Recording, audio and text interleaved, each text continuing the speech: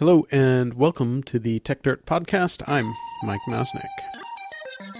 The world is increasingly technological, so we have better get methodical. Bringing precision to critical digital journalism with the singular vision of the modern monocle. Stopping the copyright bullies from pulling the wool on us. Facing and taking on all the blatant patent trolls. Document the ways that they aim to take control. Scrutinize and view their lies and make them fold. If we don't stand up to them, someone will get hurt. To grab a shovel and dig up the tech dirt. If we don't stand up to them, someone will get hurt. To grab a shovel and dig up the tech dirt.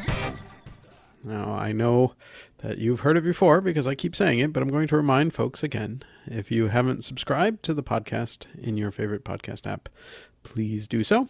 And please let others know about it and consider supporting us on Patreon or elsewhere. Again, it's patreon.com/techdirt. Now, on to today's show. In a show earlier this year, we discussed the future of mobile phones and what kinds of innovation were coming down the road for them.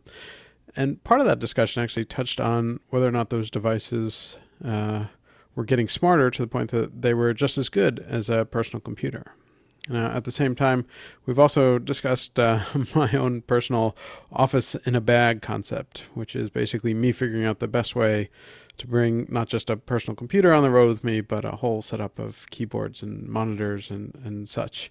Both of those stories tangentially, I think, touch on today's topic that we want to talk about, which is whether or not there's really a future for personal computers, either laptops or desktops, both at home and at work. To be fair, this is not necessarily a new question. It pops up every few years, I think. For example, I remember in the late 90s or early 2000s when we were told that we'd soon reach a point where everything was completely online and people would just need some sort of, dumb terminal window to reach everything. And to be fair, that was the state of things decades earlier, though certainly not as widely distributed. But there's a reasonable question in there, which is, do most people need personal computers at all anymore? And of course, it should be noted that to kick off this particular discussion that in many parts of the world, the answer is clearly no.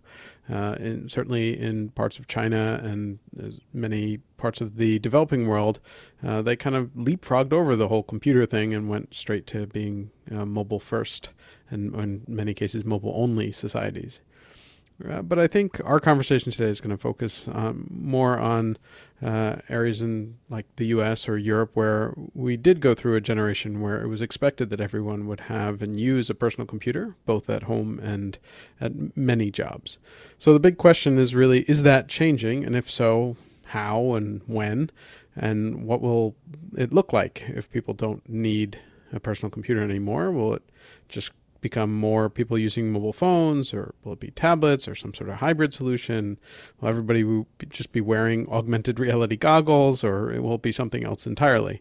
So today on the podcast, we've got our regular co-hosts, Hirsch Reddy and Dennis Yang, to discuss. And Hirsch, you get to start because you were the one who suggested this particular topic. So I'm going to ask you a very direct question, which is, give us a date when you personally think you will no longer own a personal computer.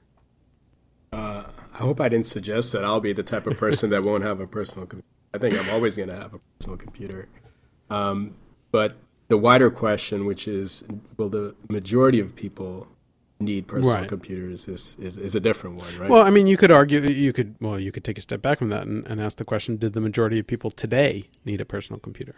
No, I think for most people, actually, there's so few things you need to use a desktop or a laptop for nowadays that I think you can actually just get away with probably with an iPad or just a phone, or maybe a phone and iPad combo. Even for me, where I find that a laptop is necessary every day, it's a lot of the times it's because of work, or it's because of something related to programming specifically. Those are the reasons, but those aren't. Work and programming reasons aren't really reasons that most people will have. So what are the other reasons that I use a laptop for? I think like the big one from the last few months is probably just like doing tax related things, and it's much easier to do that sort of like complex, cross-referencing between different document types on a laptop. But but even that type of a task, a lot of people don't really have that type of work, necessity for that work, or you could even argue that on the few times that they need to do that sort of thing, maybe it just makes sense on that day to go to the library or something and do that, rather than purchasing a PC just for something that you're going to use once a year, right? So right. I mean, why did people get PCs in the first place, right? So, well, before, especially before internet connectivity. Well, I think there were a few different reasons, but word processing, right? Spreadsheets, right? Is that where we're going to kind of go? Yeah, most people don't need to do spreadsheets, though. I think that's what I'm saying. But that was part of. Right? Within the office setting, certainly that was kind of a big driver of computers. But I mean, it's like, to me, that question is interesting, but not necessarily so relevant, just because we live in such a different time, right? I mean, we can look at that, but there's also the fact that, like, mobile phones. Right. What I was going to say didn't exist at that time. Sure, but so I was going to say, before the age where the computer was connected to the internet, it was mainly like an application type device, yes. Right? So it was like word processing, spreadsheets, maybe playing a game if you want to call it that, right? So, and then after we entered the age of connected computing, it became information access, right? So, and right? I would say two things: information access and communication. Right, and communication. Yeah. Those are the two primary use cases, I'd say, of either a laptop or a desktop, right? Which largely is handled by the mobile now, right? Yes, yeah. And so I would argue that there's two things about personal computer, whether it's desktop or laptop, the form factor, right? That yes, the form factor that still beat the kind of mobile form factor, and so one, and they're both really obvious, so it's not a huge surprise here. But one is just input using a full keyboard is going to be much faster than until voice input gets potentially enough, right. So right? There's a few different things, right? I mean, voice input or other forms of input could certainly get better. So voice is one example, and some people certainly think that even if voice is accurate, which is kind of the big concern now, that there are some limitations there. And then the second one is just the screen real estate, right? So how much you can fit in order to do stuff, right? So if you need which can be replaced by virtual reality, so virtual or augmented reality, sure, right? I mean, there are companies now that are trying to do exactly that, where it's basically goggles to replace your monitor, your computer, and in that case, there was just a story recently, I think it was on Bloomberg, of a company that's sort of building these augmented reality goggles, and for work purposes. And the idea is to replace your desktop computer. And so they require they tried to eat their own dog food, and they required all of the engineering team to wear them instead of using a computer. Having a monitors, and apparently it didn't last very long because the engineers were like, "This is not efficient for us," and that might just be that's an early product, and so it may take time. But yeah, I mean, you could certainly see a world where you could have potentially better or different forms of input, and potentially better or different forms of viewable real estate. Right. I mean, does like anyone have a desktop computer anymore? Like I don't know anyone that has one. I know a few. I do. Really? Well, aside from gaming, like gaming, people that are gamers, those are the only people that I know with I know a full desktop. Like graphic design people tend to really like having a full desktop, or people who do like video work where they need sort of more powerful machines. Yeah, but I think that if you're taking your laptop and hooking it up to a full monitor and keyboard, then you basically have a desktop. Does that make it a desktop computer? Yeah, basically. I mean, you basically have all the... But then, then you have all sorts of other questions where, they're making these like really tiny desktops that can fit in your pocket. Or, the fact is your phone will be kind of just as powerful as that. So you reach this point where you begin to wonder, the future of the desktop computer may be the phone. And we discussed this a little bit in the when we did the phone episode, right? That there are a couple products that are sort of just entering the market now, that are they look like a laptop, and they're sort of a laptop shell, but there's no brains in them. It's just battery basically, and you hook up your phone. What I'm saying is like the beige box that used to sit like on our desks. I mean, they that still can exist. probably go away. Yeah. But they can go away, right? Well, I mean, as someone who hasn't personally bought one in years, because everything is just laptops these days, like, sure, but I could see reasons why some people still prefer those. I mean, it tends to be either you can get them really cheap these days, though laptops are cheaper and cheaper, but you can get like more powerful for less in a desktop, and people who really need that sort of excessive level of power. Whether it's for gaming or video production or something like that. One of the things that I think is super necessary before a phone or a places a desktop or is that I think the applications themselves have to sort of change their expectation of the kind of interfaces that they think the devices that they're going to run on are going to have, right? I think. Well, explain. I'm not sure I yeah. follow. So, for example, like when you use Google Sheets on an iPad, right?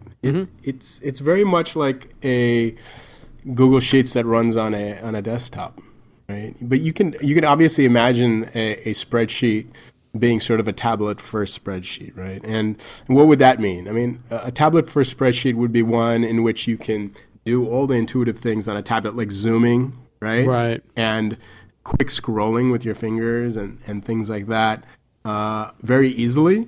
And also, if you think about it, even the way the keyboards work on most devices right now is very much kind of trapped in this thinking about sort of data entry being this very keyboard-driven thing, right? Versus a touchscreen-driven thing. When you enter into any sort of text box in a browser, it immediately brings up this sort of keyboard-looking thing from the bottom, right? But if you really want to think about it, when I click into a cell in a spreadsheet, it really should bring up some kind of custom interface for a number or programming, or you see what I'm saying? Well, yeah, I mean, you should be able to do. Yeah. Well, not even in mobile. Like, how often do you essentially see the equivalent of the kind of interfaces you see in a game like a natural selection or something? And what I mean is these pinwheel interfaces where the first time you tap on the screen, you get 4 options. And when you tap any of those, they give you 4 more options. And then you can navigate very quickly through very deep menus and select exactly what you want. And once you select that, am I entering a number? Am I entering a letter? You get a very specific interface just for that, which you can continue to sort of very efficiently navigate with one finger. You see this in how characters are entered for a lot of Asian languages, right? Like they have these very quick navigate. You see people just flying selecting these characters when they're writing Chinese. Yeah, and I mean, I have to admit those things. It's probably just because I'm not used to them. Exactly. But when I encounter them, they confuse the hell out of me. but I could see how you are used to them. I mean, I miss like T9 on the old right, Nokia. which is the same basic concept. It's sort of But if you think about it, the thing iPads and phones have to do is to not be afraid to have power interfaces. Sure. A tool that is built for someone who uses it in a sort of power user way, like, for example, the interface for something like 3D Studio Max or even Excel for that matter, right? Like they have very deep shortcuts.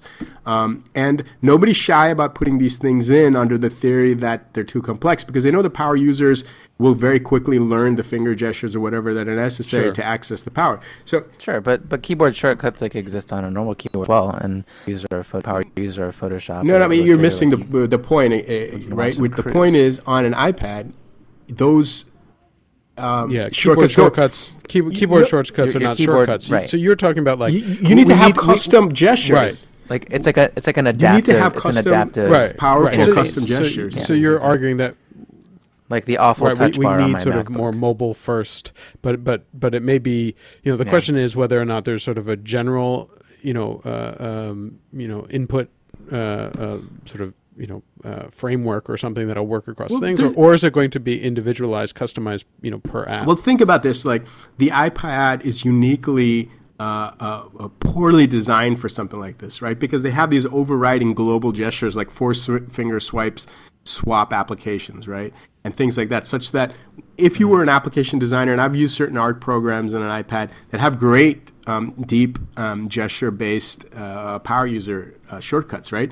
But a lot of times these will be very close to something that the OS itself thinks that it should sort of override. So you'll swap out of the application accidentally, or you'll kill the application because it looks like a force finger gesture, right? And so the iOS doesn't give the application designer any way to sort of temporarily shut those off, nor does it have a hardware button or something like that where you see what I'm saying? The device itself is just poorly designed for being sort of a power user's tablet, but that doesn't preclude a future tablet from someone like Microsoft being better designed and then being able to support those kinds of gestures. But it obviously would need the co-evolution of both the hardware and the software, and it's not there yet. So, and it's also one of the things we should also ask is, in order to get there, you kind of need, like in these kinds of ecosystems, some kind of a feedback loop, right? Where you have the good almost good enough platform, and then the applications get you 90% of it there, and then the hardware evolves, and then the applications get better. You see what I mean? Like kind of a virtuous cycle. And I think it's almost on the iPad, it's almost the opposite, because I've seen some attempts to make some very powerful applications for power users, like PDF editing software and things like that, and they've just been butchered by the iOS ecosystem. Because, for example, if you're somebody who's editing PDFs, ultimately you need to take those PDFs out of the iPad and attach them into emails, to send them to a colleague, to do comparisons with other documents, perhaps bring content over from. You see what I'm saying? So though the iPad offers a lot of really compelling things for PDF editing in terms of, for example, using a pen to do annotations and markup, which comes very intuitively to lawyers, for example, right? Much better than desktop a PDF annotation. It's much better on an iPad. But the other parts of it, like once you're done annotating it, getting it into your content management system, sharing it with a group of people very easily, tracking changes, things like that, those all become sort of prohibitive again. Like you just can't do it. And it is tough to sort of do cross application work in sort of even in an iPad, which is it's a larger screen, but for some reason the resolution and size of desktop and the ability to sort of move windows around seems to be a better thing. And I don't know if that's just something that'll change over time or what. But for whatever reason, I mean, if I need to do that kind of work, I also feel like I need a computer. And some of this may be generational, certainly, right? I mean, I think all of us, we sort of all came of age with a personal computer, whether a desktop or a laptop. And yet, the darn kids these days, growing up sort of mobile or tablet first, I kind of wonder if they'll approach these things differently, and maybe they'll be the ones to sort of develop those the better interfaces for that environment. Well, one thing I'll tell you is that it's not really the darn kids so much as the darn other markets, right? So, for example, in India, I noticed that my corporate taxi guy was using his phone and essentially using it to go through the whole corporate expense process, right? Like he would take pictures of his receipts and then like somehow attach them into the web page. Like he had a Galaxy Note 4 or something like that, and that actually lets you split screens. And he was very comfortable doing all these kinds of gestures and things. By the way, I had a Galaxy Note 4 too. I had no idea what these gestures were that were just like opening multiple applications. I guess if you have the necessity to do it, you figure it out. And I've never had the necessity. I do my expense forms on my Mac, so it's different. But you could see that in a lot of different ways, right? And one of the things I noticed also is that the government web pages that the citizens interact with now, in a lot of places, are mobile first. Yeah.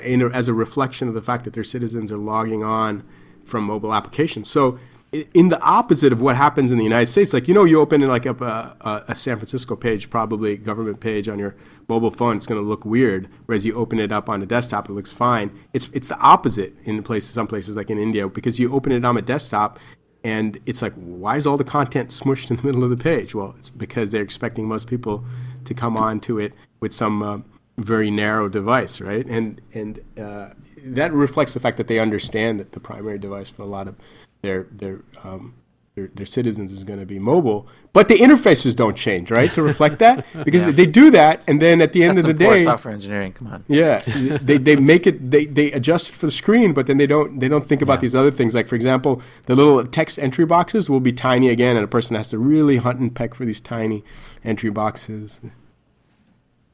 Yeah, those kinds of things. So, I mean, there's progress still left to be made. I mean, there's definitely progress to be made in all sorts of ways, but it's it still strikes me as interesting. I mean, like personally, I know that like I've been trying to actually, rely more on mobile for stuff. Almost as just to make sure that I don't get left behind. Yeah. There are definitely things where historically I would always say like, oh, well, I'll deal with this when I get back to my computer.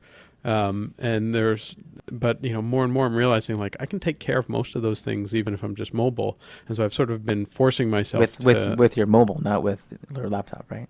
Yes, right. With just my phone.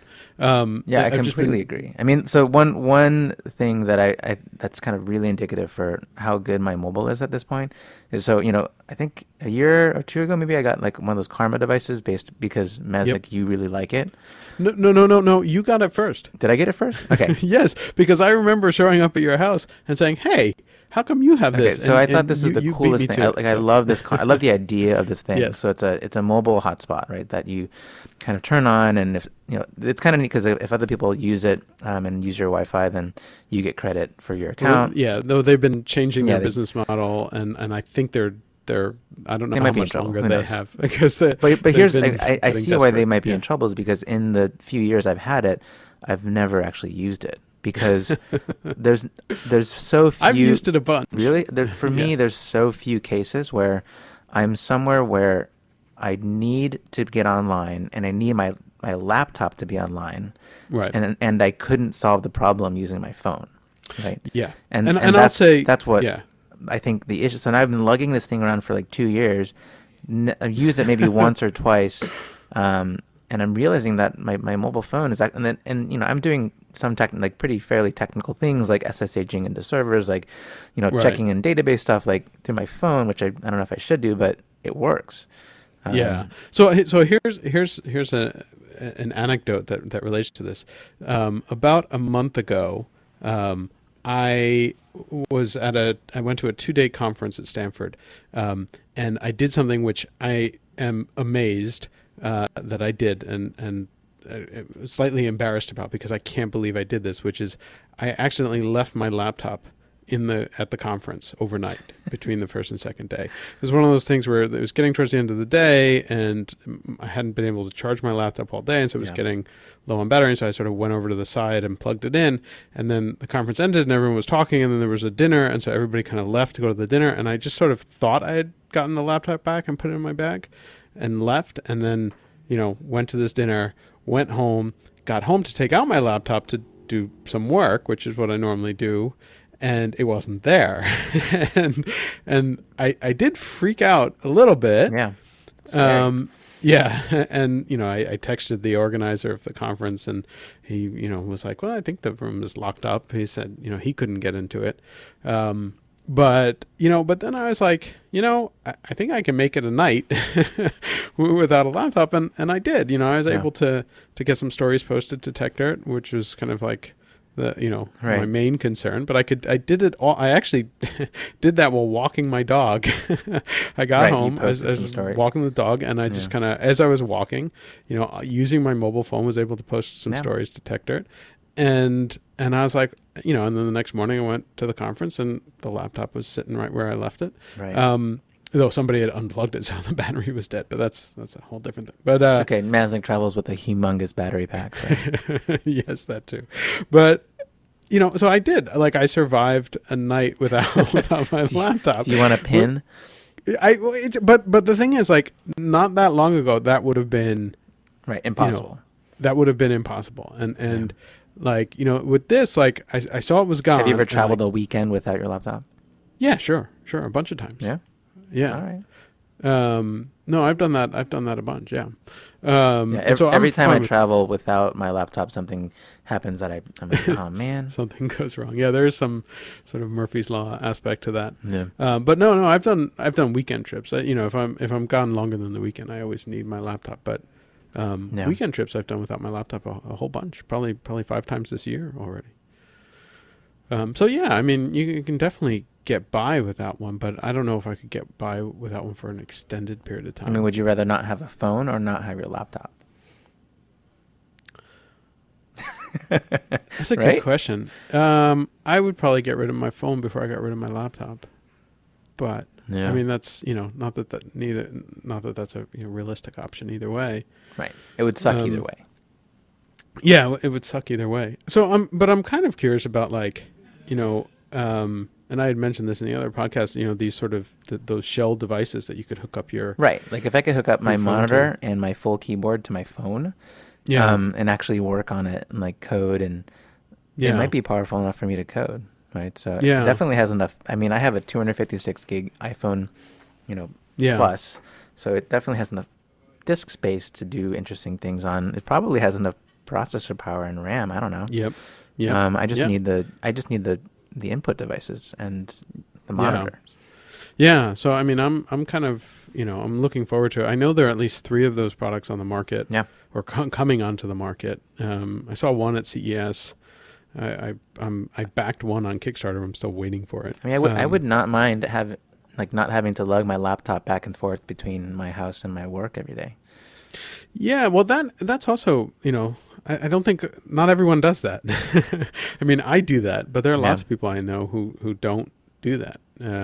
Right. And don't bother, and they kind of figure like the stuff, if they need to do work at night, that's stuff that they can take care of on their phone. Yeah. And they leave their, even if they have a laptop, they often will leave it at the office. I mean, one nice thing. So I had to replace my laptop like a few months ago, and the Apple Store asked me if they could just take my laptop, and I'm like, actually, yeah, go ahead. I don't, like everything is on the cloud.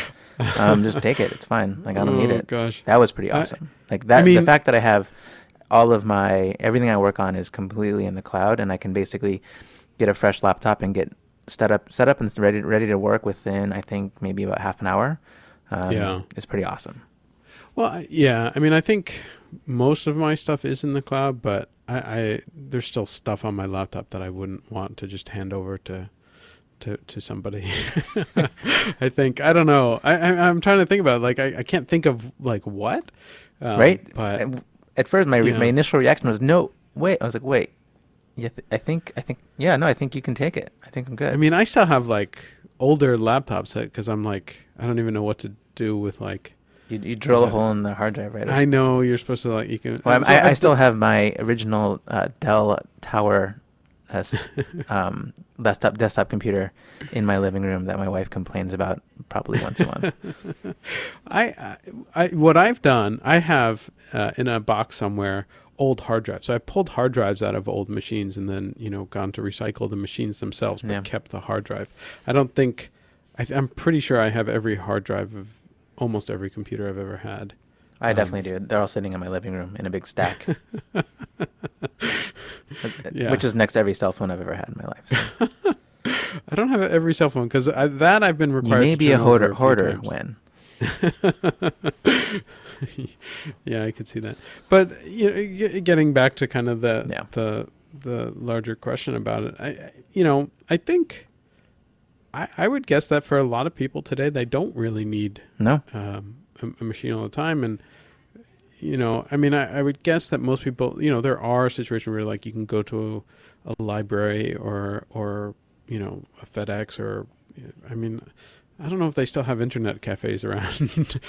There was that time when they did, but I wouldn't mind having like a place, like an internet cafe where I could just plug my phone in and then use like a keyboard and monitor for a while, right? That'd be kind of neat. Or like if I go to a coffee shop and I don't have to lug, it'd be awesome if a coffee shop would just have like a little fold up monitor or like a monitor and a keyboard for me so that I could sit there and work. That would be cool. Yeah, that would be interesting. But what about these other? I mean, so we're still focusing on the. I think that kind of thing, that sort of where you're replicating the keyboard and monitor in some manner or another is probably the most likely near-term solution. But we mentioned them earlier. But how much do we think, like in longer term, you're going to do the like goggles and voice are sort of the two big ones? Or there may be other input. And, I mean the office of the future that the movie Her imagined, right? Where you're wandering around and everyone's just kind of having like gentle conversations with their computers. Right. That could happen. It would be a little bit loud and chattery, but I mean, that sounds could be realistic. I don't know. Yeah, I mean, I that's- personally am a big believer in conversational interfaces. I just don't know how they're going to quite manifest if we're going to be typing conversations with our computers or talking with them. I kind of feel like, and I've discussed this with you in the past when we talked about sort of, Yeah. conversational interfaces. Like, I kind of feel like, like there are limitations of that. And one of them is like out in public. That's sort of a weird interface in public unless you can Right. sort of mumble in a way that people. But then there's the next level, the jacking in interface, right? Right. So that's going much further into science fiction, Right. futuristic territory. Sure. But yeah, right. There's this idea that you could communicate directly from your mind to some sort of computer interface. Yeah. And then we Um, really don't need a desktop computer. Then you don't need anything, right? It's all whatever's implanted. Yeah. Uh, We don't need a lot of physical things at that point. yeah. Yeah. Yeah. But All yeah, right. that's going a little far. Yes, I think that is definitely going kind of. But kind maybe of far. sooner than we think. Who knows? Yeah. We've lost Hirsch. No, I'm here. You went silent for a long time there, Hirsch. You guys were having this lively conversation. Well, yeah. Anyway, we should bring it back somewhere. I mean, well, I started out by asking Hirsch, at what point would he, give up on a computer? Dennis, do you think there's a point at which you would give up on having your own? I mean, the point at which I can essentially plug my phone in to something and have the input and output devices that I need, I could give up this physical manifestation of a folding metal box that I carry around with me, and then replace it with the smaller glass and plasticky box that I put in my pocket, right? Yeah. And I am obsessed with this kind of input-output thing, but I think that's the important thing for my daily interaction with a computer, right? That I need to be able to see the stuff that I need to see and input the information in an efficient manner. So if it's goggles, if it's voice, I don't need this actual box. I don't need to type. Yeah, I mean, I'm kind of intrigued by the sort of augmented reality goggles idea and the idea that you could have sort of this. Yeah. As long as they're comfortable, because I've worn them for longer than 10 minutes and it gets really sweaty and gross. So yeah, no, that is a problem. But assuming they get better and they get to be, like glasses or like regular glasses. Yeah. But could you predict a world where you could just sort of overlay, like different apps or in a contact lens or something? That would be sure amazing. Yeah, I mean, I love my big monitor, but that's like the biggest monitor possible, right? Yeah, though then I this is going to start to go off on another tangent, so I'll keep it short. But I also wonder then what does that do when you have things displaying like that? Does it take you out of reality? Or I mean, there will be a virtual monitor within your augmented reality kind of. That might be helpful for you to have a fake looking an artificial monitor in your augmented reality view, so that we can ground ourselves somehow. It's possible. Yeah, I don't know. I just kind of wonder. I mean, there's this part of me that thinks like that would be awesome. Like I wouldn't have to worry about a screen anymore. Oh my God! I could have your tabs and your augmented reality space would be amazing. I can't see you. Hold on, I gotta brush aside all. Like you have 5,000 windows open in your augmented reality space. That's I might. crazy. Yes. But I don't know. I still feel like there's something. Yeah, I think there's some sort of balance. Like I want a lot of real estate of screen for when I'm working, but the idea of having goggles that would basically give me the entire sort of 360 view that scares me. Feels like too much space. Yeah, and I'm not quite sure how well that would work. But I don't know. I think that happy to try if anyone wants to send me some goggles to try. Yeah, same here. All right, so let's close this one out. Cool. I mean, I think it's an interesting question. I think these things are going to evolve. I mean, in some sense, I think the answer is perhaps similar to what we discussed on the cell phone innovation one. That things are changing and relying on sort of the existing way is probably going to go away. But I don't know. You guys have any final thoughts? My final thought is basically like I found it curious to think about what was on office desks 100 years ago. And maybe that's what will be on office desks in a few years. What was on Yeah, Office I don't know, desks like a 100 desk years ago? plotter, right? There's like an inbox and an outbox with like papers. A fountain, a fountain fountain pen, pen, right? Like, quill. like what was on your desk? It's weird. Anyway, Yeah, but that might be anyway, it. Like that might be what is on our desk in like 10 years, right? Just nothing. Well, will you even have a desk? Yeah. Well, yeah. What do you need a desk for True. if you can do everything through your eyes? All right. All right. Well, yeah. I think we're going to close out. Hirsch, do you have any final thoughts since you've been quiet for a while now? No. Sounds like you guys He covered left like it. 10 minutes ago. I know you checked out completely. No, well, I am multitasking, but Yeah. I'm listening to you guys.